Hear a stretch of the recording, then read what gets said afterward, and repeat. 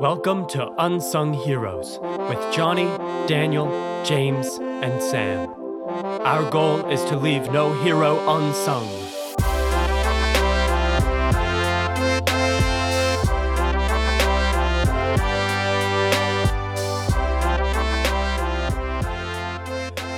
Welcome to the Unsung Heroes podcast. I'm Johnny, and I'm joined by some friends. We have James. Hey, hey.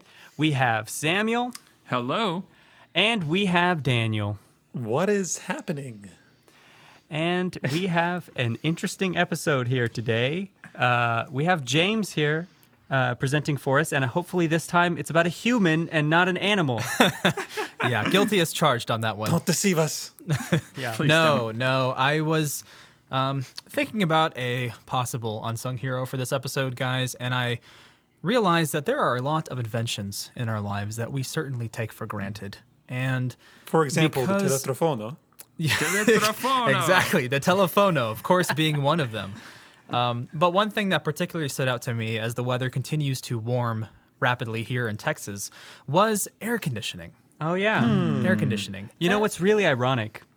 We're recording this episode in my upstairs office closet, and I turned off the AC to record this because otherwise there's a hum in the background, and I don't want that. Right. So that's ironic.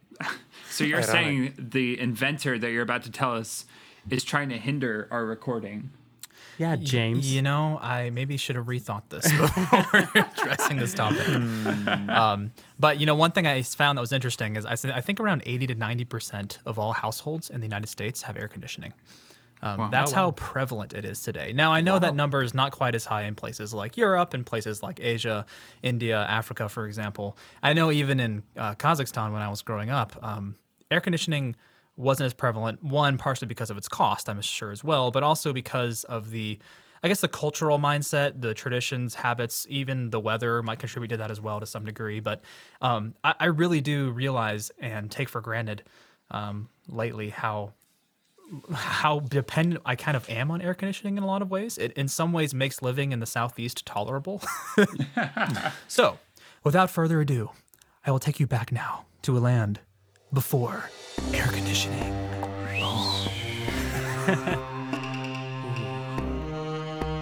Back in a dark past, I will briefly explain to you the lengths that people have gone to try to control air temperatures. Briefly, we always know that one form of air conditioning is the use of fans, whether they're handheld or electronically operated. Of course, in ancient Egypt and in other societies, we know people would often use slaves or other labor to continuously fan themselves on a hot day.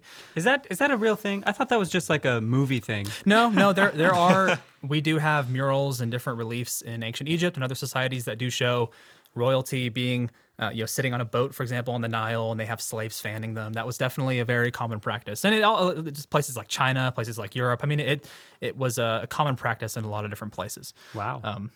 But we also know, for example, that another thing that people might do to try to get their homes cooled was Emperor Elagabalus from the 3rd century. This was a brief, a short-lived principate of Emperor Elagabalus in the crisis of the 3rd century in Rome. He actually was kind of crazy in a lot of ways, but one of the things that he did is he would actually import huge mounds of snow by donkey cart into his garden in his villa in the summer in order to cool the area. Wow. So I kid you not, like imagine having, thousands of cartloads of donkeys every month coming down, piling up massive amounts of snow and ice in your garden just to keep your villa cool in the summer. I mean, that's the kind of lengths people would go to cool if they had the kind of wealth and power like a Roman emperor. It's a real power move right there. Yes. Yeah.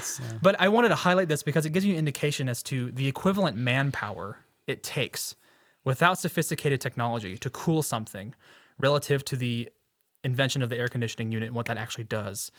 So I think it's kind of a cool kind of comparison. You have earlier on massive amounts of snow taken down from mountains by donkey cart is a way to cool. Or, of course, the air conditioning unit can do the same thing, even more effectively, which is cool. You know, it's interesting. So I don't remember the science behind it that was explained to me, but something we take we definitely take air conditioning for granted, and it's even like refrigerators for granted, like the way that they keep things cool.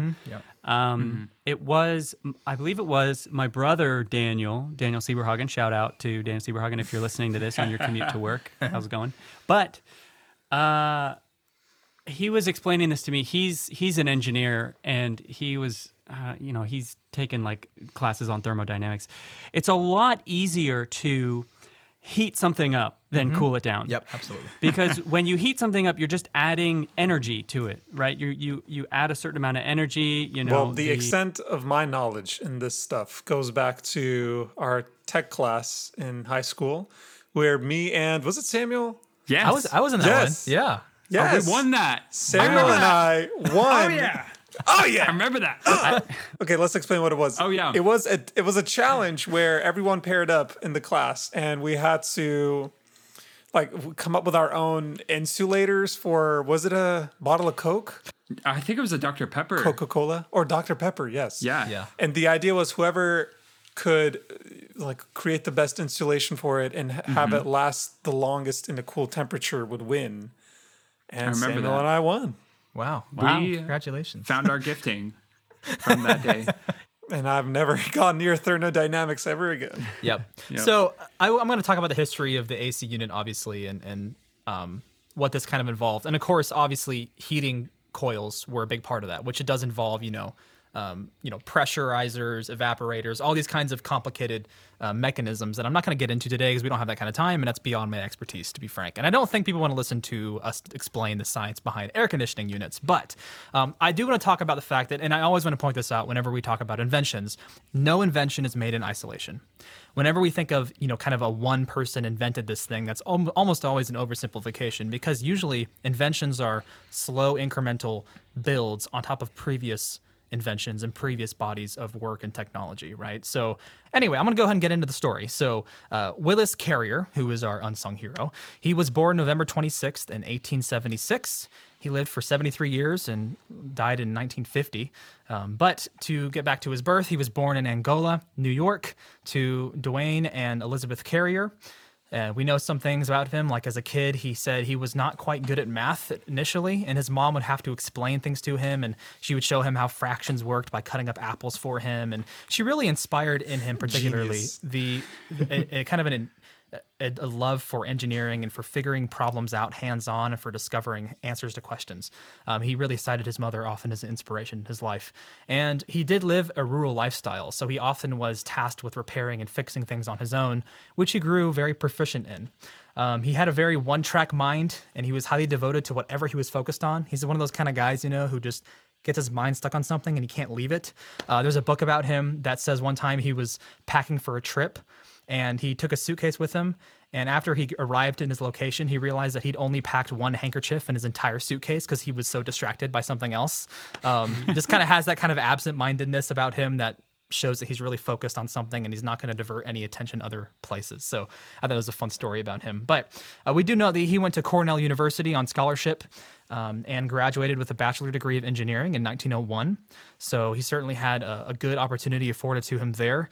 And then in 1902, he was employed and went to work for Buffalo Forge Company in Buffalo, New York. And this is kind of where the story all begins. So Willis initially designed systems that were made to heat wood and coffee.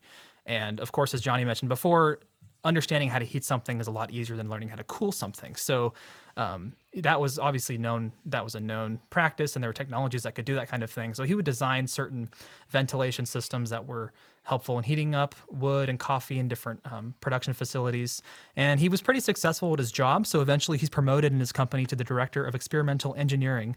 And he joins that department kind of as its head. And eventually he is given a job at a publishing company called Sackett Wilhelms. And this company was having some problems with their printing machines. Essentially what they were doing is they had a bunch of machines in a room that were printing a bunch of pamphlets and papers and, whatever else you might be printing in a print shop, but they were printing in color. And one thing they noticed was happening is that in summer months, the room was getting so hot and so humid. And because of that heat, the expansion and shrinkage of the paper and of the colors kind of getting washed out and getting wet is that the printing press was not able to print precisely and accurately like they wanted to. The colors would be shifted off, the paper wouldn't hold the ink well because it would get smushed and get runny from the humidity. So this was causing a lot of problems, obviously, for their profitability and their ability to, again, print the amount that they needed to every day. So this company actually hired Willis Carrier to come and find a way to keep temperatures and humidity constant in their printing room. So he kind of had a list of things he wanted. He said, I want you to develop me a machine, the client said to Willis Carrier, that will keep this room constantly at a 55% humidity level and keep the temperature decently low as well. So that was kind of the task that he had for him. Now, we do know that fan systems existed at this point that can move air around buildings and could somewhat, to a degree, control temperature. But nothing had been developed at this point that could actually control the exact humidity and temperature level in a certain room. So this was kind of a new area that Willis Carrier was working in. So we had to find a way to make the room less humid without just pumping it full of dry air, which would make it too dry. Because if you would just say, okay, well, the room's too humid, let's just pump a bunch of dry air in there. Well, what happens if you're pumping a bunch of dry air is eventually it'll get too dry, and then it'll continue to oscillate if you take the air off, and it'll go up and down. You have to have a continuous flow of air at the perfect humidity level in order to maintain that level consistently. Otherwise, you'll get that oscillation in humidity levels, which you don't really want in this case. So he went to work on this project, very determined. And apparently he was on a train one day and he got this brilliant idea. He looked around and he was in a train on a very, very foggy day. And he realized that because fog, right, is air that is 100% saturated with water, if he could somehow artificially create fog, that was the only way to be certain that he could create a specific number or percentage of humidity as a starting point. So if I'm making sense here, basically, it's like, how do you create 55% humidity? Well, that's kind of hard to do because you have to figure out a way to exactly hit that number. Well, what's something you can hit with absolute certainty? If you create fog, you've hit with certainty 100% humidity, right? So when he realizes that this is a way that he can start, he decides, if I can create fog and then systematically or very carefully lower that amount of humidity to reach a certain level, I could then continuously take fog, lower its humidity level to a certain point once I practice the amount of precision that I need, and then pump it into a building. I could actually create the humidity levels that I want. Sounds like a pretty roundabout way to get to the end result. And this is exactly why. It's a very good observation, Johnny. This is exactly why nobody had really come up with this invention before. Because most people are thinking, right, if you want to get rid of humidity, you find a way to take it out. You don't think, I'm going to create more humidity in order to get rid of the humidity, right? Imagine if he's pitching it to the publishing company, okay, so I'm going to help you with your printing. First, we need to pump up the humidity. Yeah. Make it 100%. Make a fog machine. No, we want less humidity. It's I understand. Pump it up. Yeah. I understand. Right. Give me fog. And because it is not very intuitive, at least in a kind of initial base look at this idea, it's not very intuitive. That's kind of the reasons why it was a very unique and profound idea that he actually had. So what eventually happened is that he and his team got together and he decided to build a box in which he could trap air. So he got a big, he constructed a metal frame or a big, massive, box construction. He got fans, he got a garden sprayer, and he got heating coils. And so what he would do, and I'm going to try to explain this in kind of a very basic level description, because again, I don't know all the details of it either myself. I'm not a scientist, I'm not an engineer, and I don't want to bore anybody, but I'm going to try to explain kind of what he ended up doing and why this is really cool. So he would take one fan at one side of the box, and he would suck in hot, warm air. And then what he would use is he'd take a hose and kind of use the cooling, the coils as well, and have a hose that would spray cold water into the hot air. And by cooling it and bringing the temperatures to a specific point, he could then create fog. Wow. But then what he would do is, as the fog was created in this kind of funnel process, he would then reduce the amount of humidity by precisely adding specific amounts of dry air back into the fog. And then he would measure and see, how much air can I pump into this to where it gets down to the level that I want to get. And so by testing it and retesting it and continually generating fog by, drawing in hot air, spraying it with cold water, getting it to that fogging point, and then kind of introducing dry air at a certain rate into the pipeline, he could then determine exactly how much he needed to let into this controlled space so he could create a certain level of humidity in this system. And then what he would do is then he'd then pump it out to the other side with another fan. So what you're doing is he has to have a constant supply of water, and he has to have a constant supply of air and electricity, right? You kind of have to have these components in there. And obviously he would use agents like ammonia in it as well initially to help the process go along. But what ends up happening is that in the room with this whole contraption he builds, he's able to create the perfect humidity and keep the temperature low at the same time by continuing this cycle. And so one really cool fact about this is the cooling that he was able to generate with this machine is the equivalent of using 108,000 pounds of ice a day to cool a room that size. Wow. Just based on this simple concept. Again, it's not simple, but on this simple idea that he developed into a complicated machine.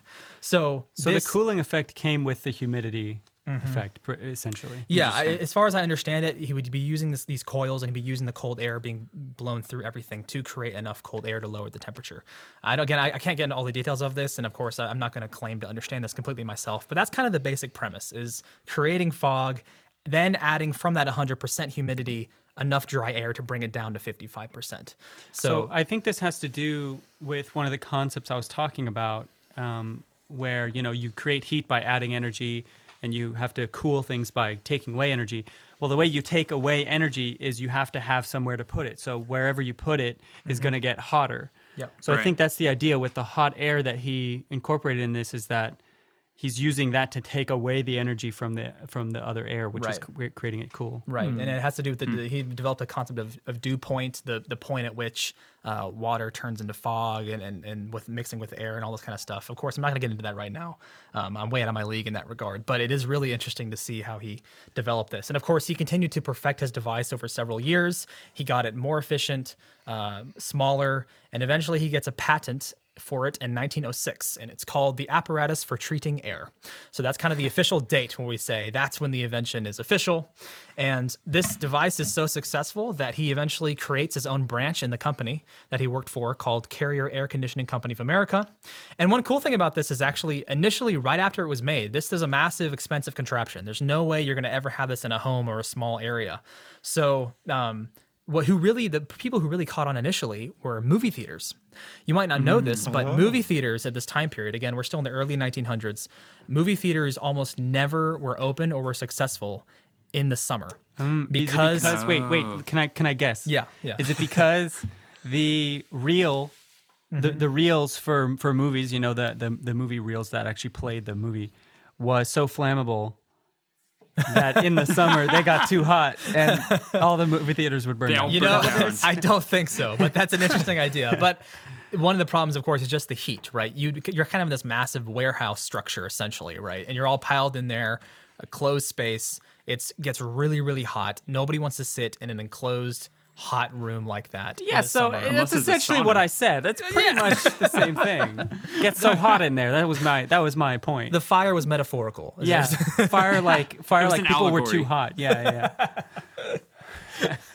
Exactly. So the cool thing is that movie theaters initially realize the advantage of this, because think about it, if you're closed for like 3 or 4 months out of the year, that's a whole lot of profit out of the window. It's true. So even though these machines that were initially made, the air conditioning units, were so expensive, there's one example of a theater actually installing it in their building and then being open for the summer. Audiences love it, and they make back all of their profit from what they lost by purchasing the machine in one summer. So it's like one summer they already made back the money that they used to purchase this really expensive machine.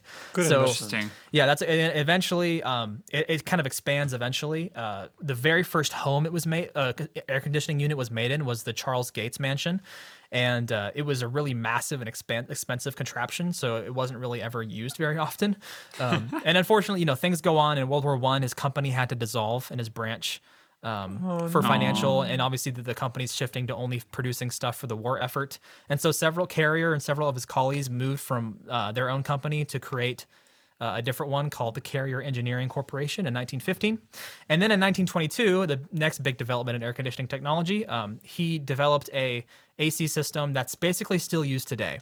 Now, again, I'm not going to get into how this works, but it's different how it's used today because basically you have a compressor and then an evaporator with a refrigerant liquid going through a cycle. So you'll have the compressor that makes it hot, and then the evaporator makes it cold, and it kind of cycles in and out of your house, and the hot air is expelled outside in kind of a unit on your wall outside, and then the cold air kind of comes back in and is shot out through, an AC unit. Yeah, so beautiful. that's one of the, we have those little machines often that are put up in buildings that have a little vent fan.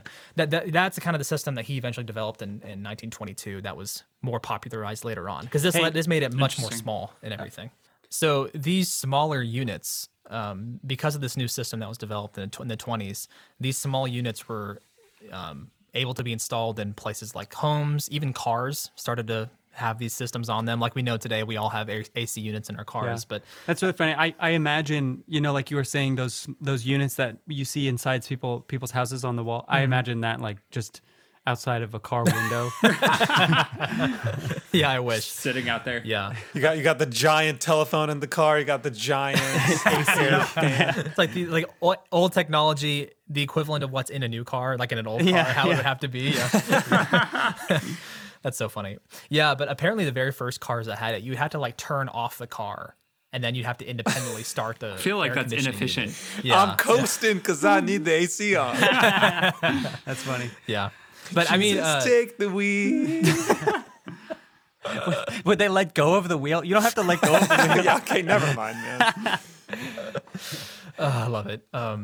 Yeah, so I can talk about more things like that, but what do you guys think are some of the advantages of having air conditioning like this in society in general? Well, okay. All of a sudden, there's a lot of places on Earth that are now habitable. That's a good point. Sure. Think about it. And Like, summer is now everyone's favorite season. Yeah.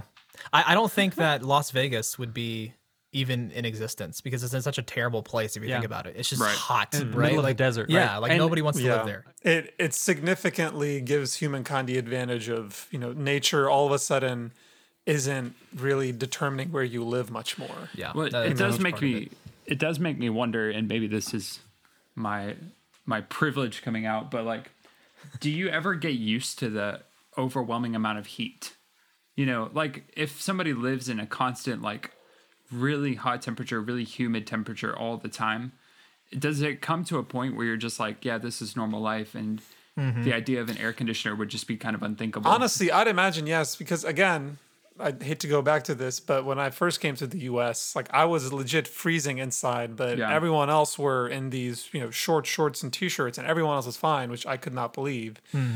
How much more so for someone who lives in a way hotter climate and never have that AC? Right. I feel like they kind of would Like, I mean, I'll take for example, right? Like, I mean, I grew up without AC. We had fans, but we didn't really have AC, and I was so much more used to it than I am now. My wife lived in Cambodia, and it is so hot there, but she got so used to it after a while. She didn't even think about it. Exactly. But at the same time, I mean, there's almost this cultural phenomenon. If you guys go to the Mediterranean and even other places that are really hot, you'll notice there's almost this cultural shift where there's kind of this expected period of time in the day where you don't really do anything. Yeah. Kind of like from 12 to 2 maybe. You don't really The work. siesta It's a time. long lunch break. A lot of Mediterranean climates are like this. I know Cyprus, Greece are like this. I know a lot of places in Cambodia. It's kind of expected that you don't work in the middle of the day. It's just too hot. And then at nighttime, you have a much longer period at night where people are open and at it. I think you were in Cairo, right, Johnny? Yeah, I'm sure that so was similar. When I was in Egypt, I spent a few months there. Some of my friends, we played soccer together. The only time that we would ever play soccer was after 1 a.m. Right. And that was like the only time that the fields were open. Yeah. Pretty much, like the ones that we funny. went to, at least, because you can't. It's like that's the only palatable time to be out playing soccer. Right. Yeah.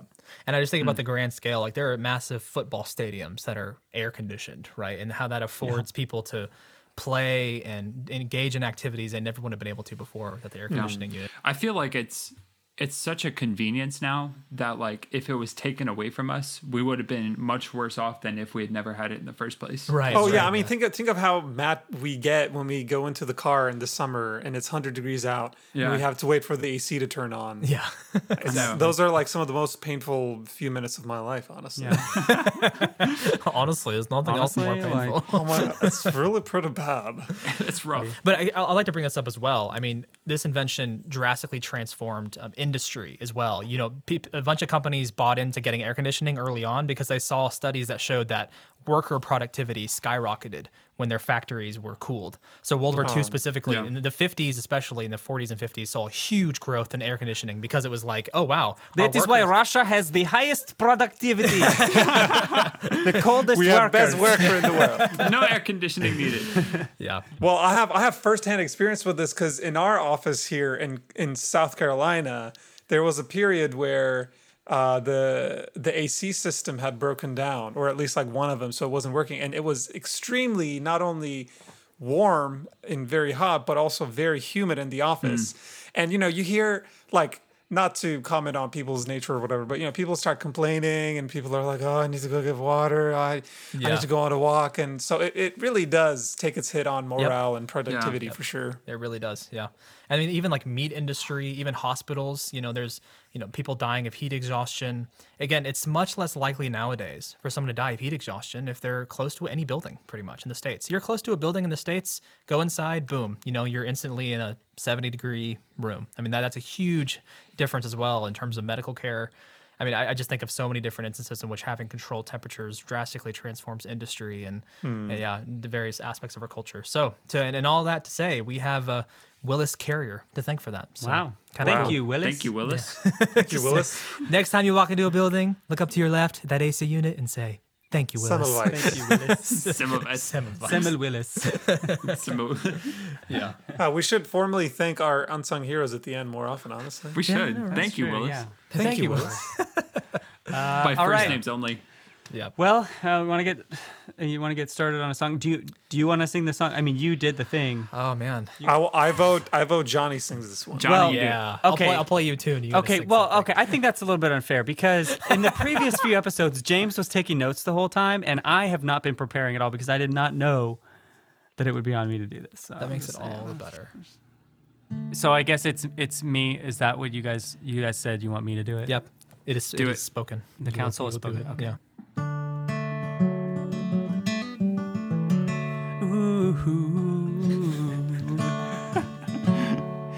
Willis Carrier made me cold and dehumidified my tears. And though his story was never told, he has blown away my fears of having a heat stroke.